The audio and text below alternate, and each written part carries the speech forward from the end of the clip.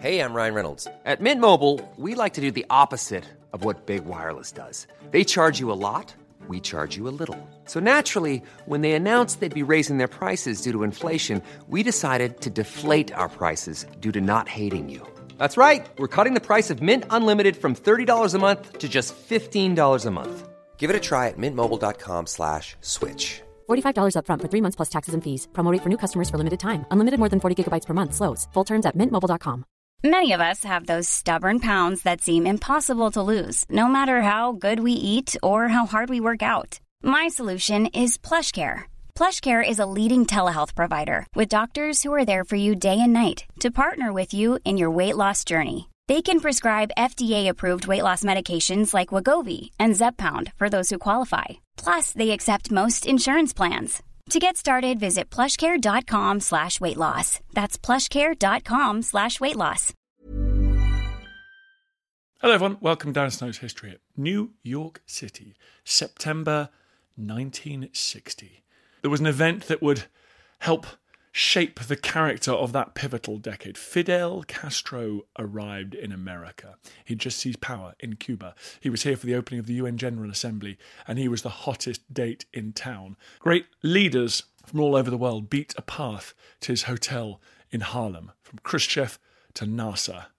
And in their wake came other political and cultural luminaries like Malcolm X and Allen Ginsberg. He was selling anti-imperialism, racial equality, leftist revolution, and there were plenty of takers. The Eisenhower administration didn't know what to do with him. This is a fantastic episode, and it's one caught by Professor Simon Hall. He's at the University of Leeds. He's been on the podcast before a long time ago. He's coming back on now to talk about these 10 days that were a critical hinge point, really, in the trajectory of the Cold War, international relations, but also the culture of the 60s. If you want to watch more Cold War documentaries, you can do so at History Hit TV. If you want to go and listen to Simon Hall's previous appearance on this podcast, you can only do so on History Hit TV. All the back episodes of the podcast are there. They're all ad-free, so you don't have to listen to my boring voice. You go onto History Hit TV. It's like Netflix. You take out a subscription using the code POD1, P-O-D-1 at checkout. That gets you a month for free, and your second month for just £1, euro or dollar. And then you'll be a History Hit subscriber. You'll be joining the revolution. But in the meantime, everybody, here is Simon.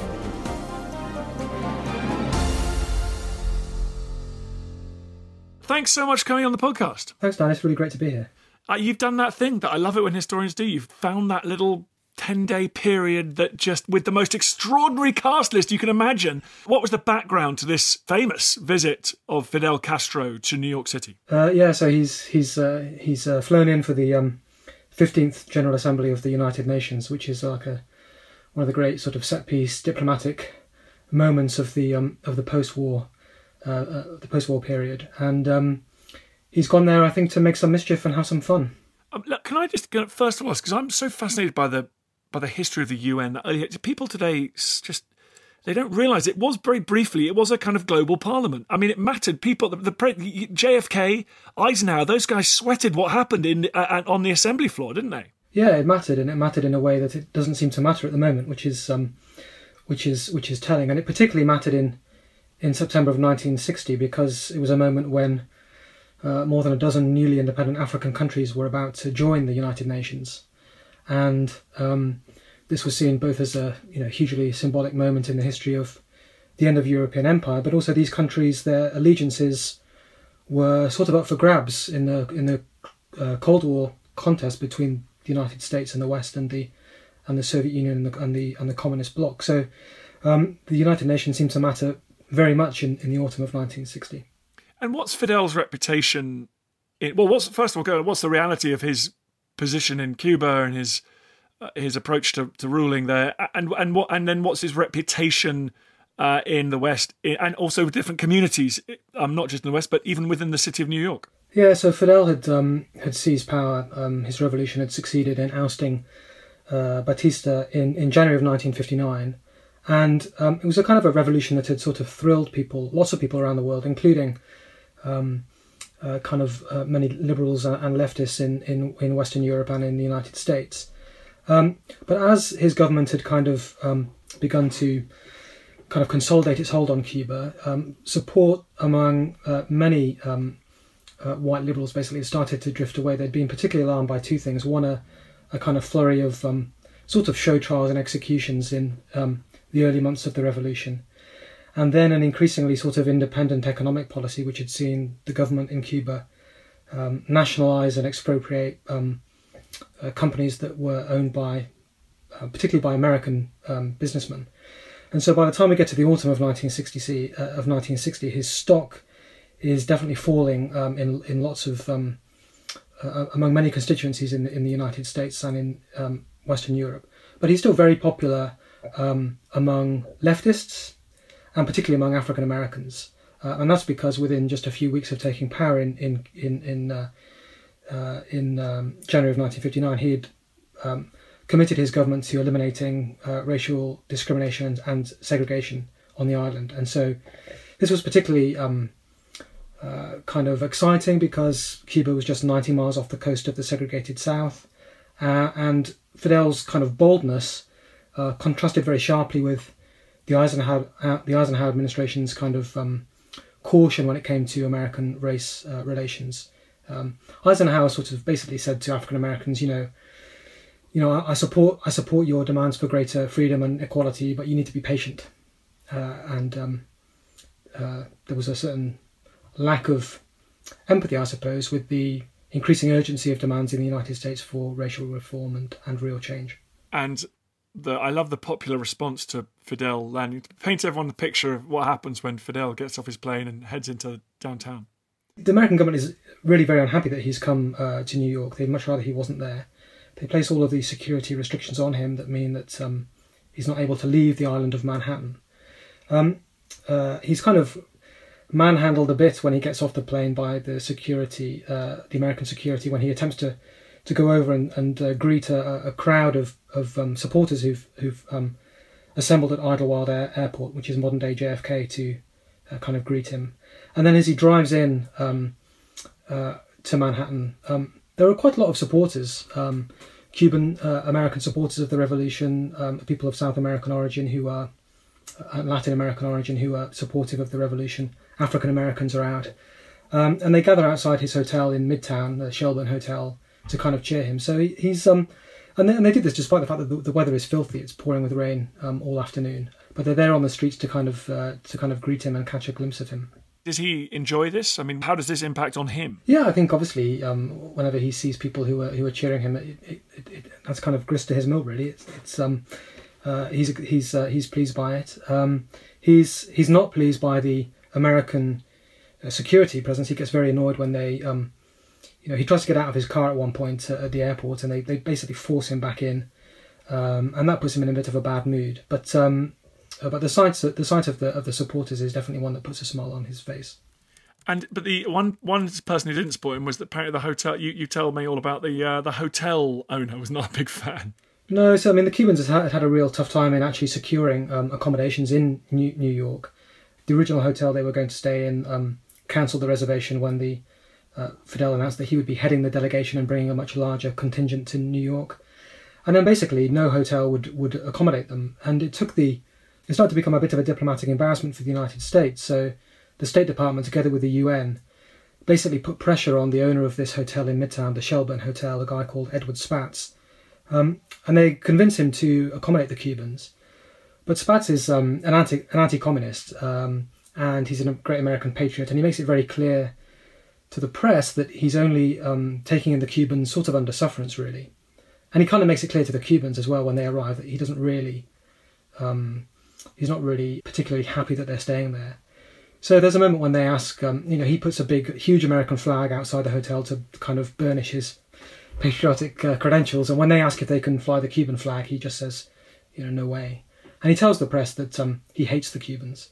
So it's probably not so much of a surprise that the stay at the Shelburne is a short and relatively unhappy one. He threatens to sleep outside. He's like, yeah, I've been sleeping in under the stars during the revolution. I'm cool with that. Yeah, so even before he gets to New York, he's said, we might end up having to sleep in Central Park, but that's fine. We're a mountain people. We're used to the open air. And then there's all these rumours flying around shortly after the Cubans have checked in that says that they're plucking chickens and cooking them in their hotel rooms and stubbing out their cigars on the expensive furniture.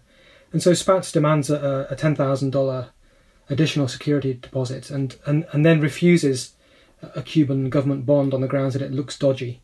And this really is the trigger for Fidel to basically storm out of the hotel, head straight to the United Nations headquarters, complains to Dag Hammarskjöld, the Secretary General, about the terrible, insulting treatment of his delegation, threatens to sleep in the UN Rose Garden if an alternative can't be found, and then after a couple of hours at the United Nations, ends up relocating to the Hotel Theresa in Harlem, the so-called Waldorf of Harlem. And where he's more popular uptown, isn't he? Because then that's when it all turns into a sort of, well, a whole different scene. Yeah, he's enormously popular. It causes huge excitement.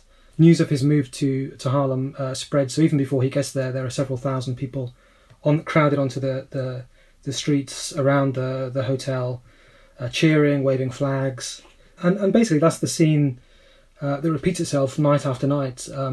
Crowds gather every day to try to catch a glimpse of Castro, and also to catch a glimpse of many of his high-profile guests who come calling. And so, yeah, he gets a very warm reception in Harlem itself. Tell me about those guests, because I mean, this is the thing that's just completely fascinating. And for that few weeks, I mean, people often talk about New York being the world's capital, but it was just everyone who was anyone was in New York, and he seemed to be one of the big players. Yeah, I mean, his very first guest is Malcolm X, who arrives just a few, maybe less than an hour after Fidel checks in at the Theresa, and that really sets the tone of his stay there. So, his second guest is Nikita Khrushchev, the leader of the Soviet Union. Nasser goes there. Nehru goes there. On the evening of September the 22nd, there's a great sort of gala reception held at the Theresa for him. And you get the kind of great and the good of the worlds of kind of politics, culture, the Black freedom struggle who are there. People like Allen Ginsberg, C. Wright Mills, the New Left sociologist, the Magnum photographer Henri Cartier-Bresson. So you have the great and the good of not just the United States, but kind of global figures there too. I mean the British theatre critic Kenneth Tynan is there at the reception. So it's kind of a great moment in the history of this stay, but also great kind of becomes an iconic moment in the history of the kind of wider 1960s. And yeah, for a while the whole world's attention is really on the comings and goings at the Hotel Theresa. I mean, Fidel really steals the show. Hey, I'm Don Wildman, and on American History Hit, my expert guests and I journey across the nation and through the years to uncover the stories that have made the United States. From first flight to first ladies, from stitching the Star-Spangled Banner to striking gold in California to shooting for the moon with Apollo, we've got you covered. Catch new episodes of American History Hit, a podcast by History Hit, every Monday and Thursday wherever you get your podcasts. Ready to pop the question? The jewelers at BlueNile.com have got sparkle down to a science with beautiful lab-grown diamonds worthy of your most brilliant moments. Their lab-grown diamonds are independently graded and guaranteed identical to natural diamonds, and they're ready to ship to your door. Go to BlueNile.com and use promo code LISTEN to get $50 off your purchase of $500 or more. That's code LISTEN at BlueNile.com for $50 off. BlueNile.com, code LISTEN. Looking for the perfect gift to celebrate the moms in your life? Aura frames are beautiful, Wi-Fi connected digital picture frames that allow you to share and display unlimited photos. It's super easy to upload and share photos via the Aura app. And if you're giving an Aura as a gift, you can even personalize the frame with preloaded photos and memories. And also remember, when using messaging apps, they shrink the photos. You cannot print those out. You cannot blow them up. This is high quality imagery going to one of the most important people in your life. The Aura app is super easy to set up. It takes about 2 minutes, and you're going to love it. There's free unlimited storage, add unlimited photos and videos, and invite as many people as you want to a frame. Right now, Aura has got a great deal for Mother's Day. Listeners can save on the perfect gift by visiting auraframes.com to get $30 plus free shipping on their best-selling frame. That's AURA frames.com. Use code DANSNOW at checkout to save. Terms and conditions apply. Apart from the sort of just creating a good vibe, what did these anti-imperialists like Nasser and Fidel, did they have anything in common? Was there anything constructive? Or were they there for the Instagram shots? Yeah, I'm not sure they were there just for the Instagram shots, although there are some absolutely wonderful photographs, loads of wonderful photographs of this whole series of events that take place. I think Fidel wants to be seen with these people because it helps to burnish his own claims to be a kind of leader of the global anti-imperialist movement. When it comes to Nasser, they do have things in common. So the Cubans had admired Nasser for kind of standing up to the British and the French in 1956 during the Suez Crisis. And so they did have a kind of shared interest there. But the meeting with Nasser doesn't go as well as it might have done. They're two very different characters. I mean, Fidel is always in his olive green battle fatigues. His suite at the Hotel Theresa is extremely messy. And Nasser is a very smooth, a very polished, extremely smart, always very immaculately dressed and turned out. And Nasser is sort of appalled by the surroundings in the Hotel Theresa when he goes to visit Fidel. But they also don't get along brilliantly. There's a moment when Nasser presents Fidel with a beautiful silver tea service as a gift, and Castro can't contain his disappointment at not being given a crocodile. And Nasser is he's like, well, there are only 4 crocodiles in Egypt, they're all in the zoo. I mean, and for days after that meeting, he's overheard sort of muttering to himself, a crocodile.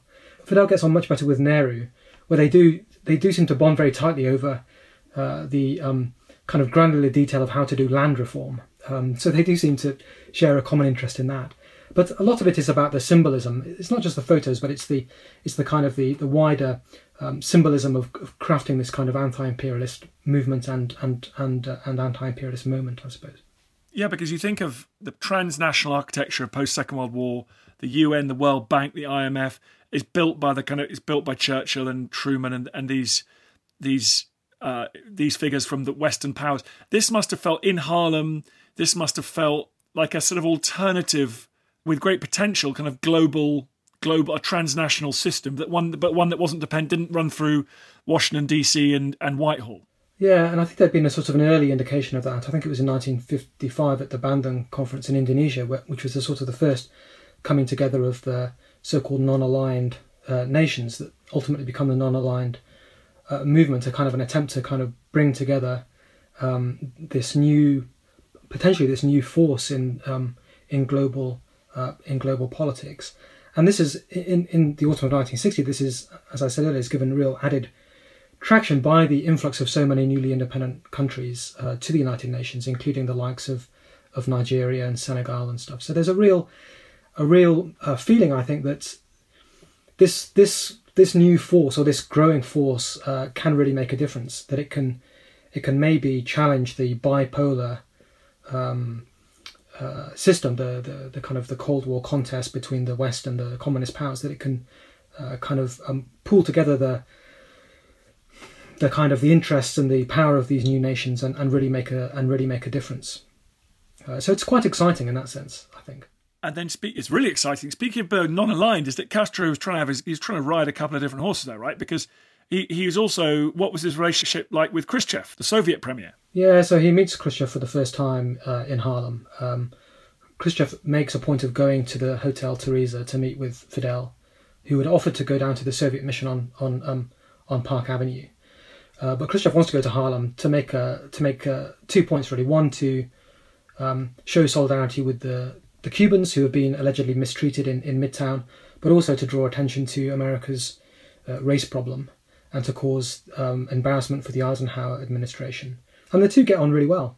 They don't meet for very long that first time. The meeting lasts for about half an hour, but they emerge onto the sidewalk, kind of beaming. They share a kind of very enthusiastic, but because of Khrushchev is very short and quite rotund, and Fidel is extremely tall and thin. They share an awkward but enthusiastic embrace on the sidewalk outside the Theresa.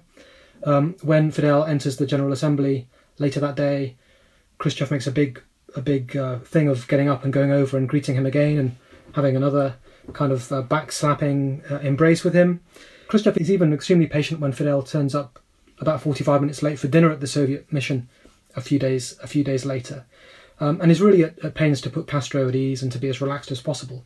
So the personal chemistry between the two of them is very good and is on show for the whole world. So yeah, at the same time that Fidel is seeking to kind of burnish his credentials as a leader of the kind of anti-imperialist global South, he's also growing ever closer to the Soviet Union. And did Khrushchev say, "Do you want some tactical nuclear missiles on your island?" He didn't say that, as far as I know. He didn't say it right then. No, but obviously, a year or so later, after the Bay of Pigs invasion, that's when he does. But he does make it clear, and has in fact, the Soviet Union has made it clear in the run-up to the General Assembly that they're supportive of the Cuban Revolution, and they do talk about, if Cuba is attacked by the United States, that they will use their own rockets to protect Cuba. So they've already started to intimate that they're prepared to support the Cuban Revolution. What about the African Americans in Harlem and beyond? What is the importance of the visit there? I think it's important symbolically. It's not that everybody who's out on the street cheering for Fidel is a kind of die-hard supporter of the Cuban Revolution or a potential communist or communist sympathiser. Part of it is they're just really excited and pleased that the world's spotlight has been shone on Harlem, an area which is usually kind of cut off from wider public view, and they're kind of there's a kind of a general glee, I suppose, that the American government has been embarrassed by all of this. There's a rumour that does the rounds that says that when Fidel said he was going to move up to Harlem, that immediately the American government offered to pay for the Cubans to stay in another hotel in Midtown for free. And it's a rumour that's not true, but the fact that it's so popular and is so widely communicated in Harlem kind of indicates, I think, the kind of glee that the African American community there takes with the evident embarrassment of the State Department and the Eisenhower administration is suffering. But they also know that Fidel and his government are committed to ending racial segregation on Cuba, that they are committed to racial equality. And I think the fact that he's prepared to stay in Harlem and to show that kind of solidarity is symbolically very important, and kind of on an emotional level is deeply kind of appreciated. And there's a kind of a reciprocal sense of this sort of solidarity that's in the air, really. I mean, on the I think it's Wednesday the 22nd, when Eisenhower speaks himself at the United Nations, and then he hosts a lunch for the delegations of the Latin American countries, but deliberately excludes Fidel Castro.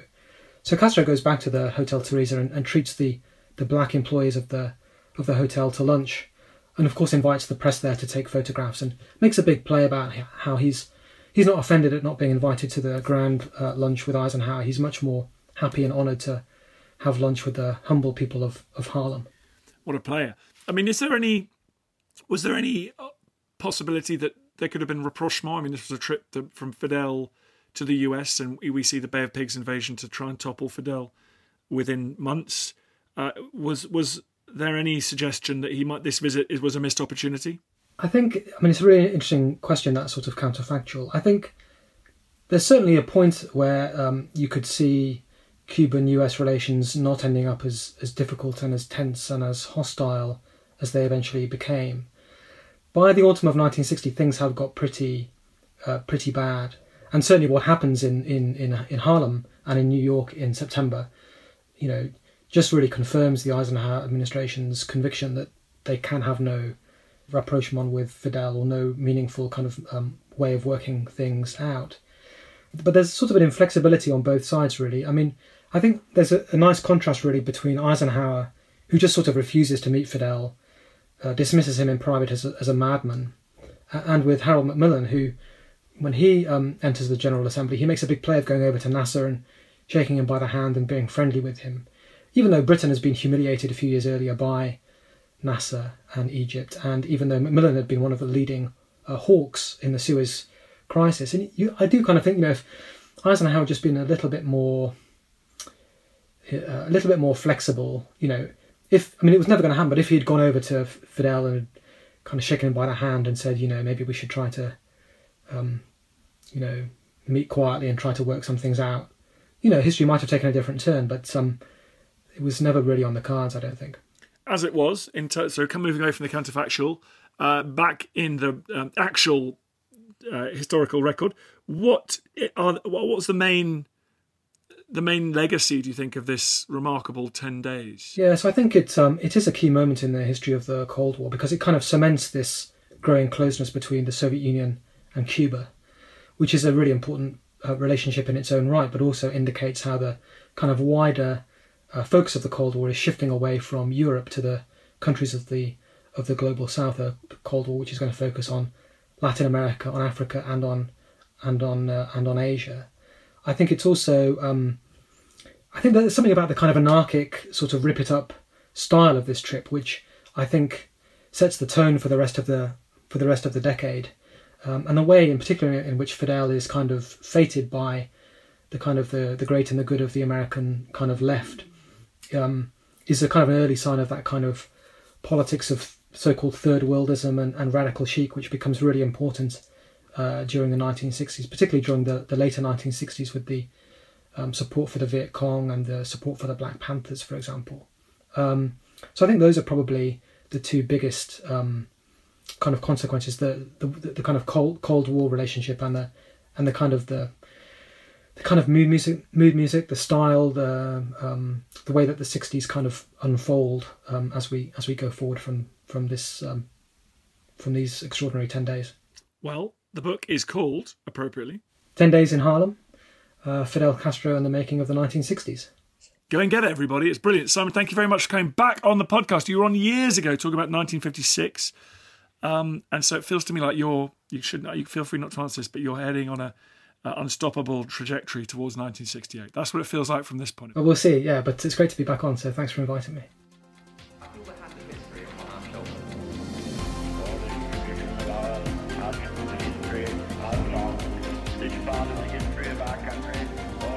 Hi everyone, it's me, Dan Snow. Just a quick request. It's so annoying and I hate it when other podcasts do this, but now I'm doing it and I hate myself. Please go onto iTunes, wherever you get your podcasts, and give us a 5-star rating and a review. It really helps, basically boosts up the chart, which is good, and then more people listen, which is nice. So if you could do that, I'd be very grateful. I understand if you don't want to subscribe to my TV channel. I understand if you don't buy my calendar, but this is free. Come on, do me a favour. Thanks. Planning for your next trip? Elevate your travel style with Quince. Quince has all the jet-setting essentials you'll want for your next getaway, like European linen, premium luggage options, buttery soft Italian leather bags, and so much more. And it's all priced at 50 to 80% less than similar brands. Plus, Quince only works with factories that use safe and ethical manufacturing practices. Pack your bags with high-quality essentials you'll be wearing for vacations to come with Quince. Go to quince.com/trip for free shipping and 365-day returns. Thank you for listening to this episode of Dan Snow's History Hit. Please follow this show wherever you get your podcasts. It really helps us, and you'll be doing us a big favour. Don't forget, you can also listen to all of these podcasts ad-free and watch hundreds of TV documentaries when you subscribe at historyhit.com/subscribe. As a special gift, you can also get your first 3 months for just £1 a month when you use code DANSNOW at checkout.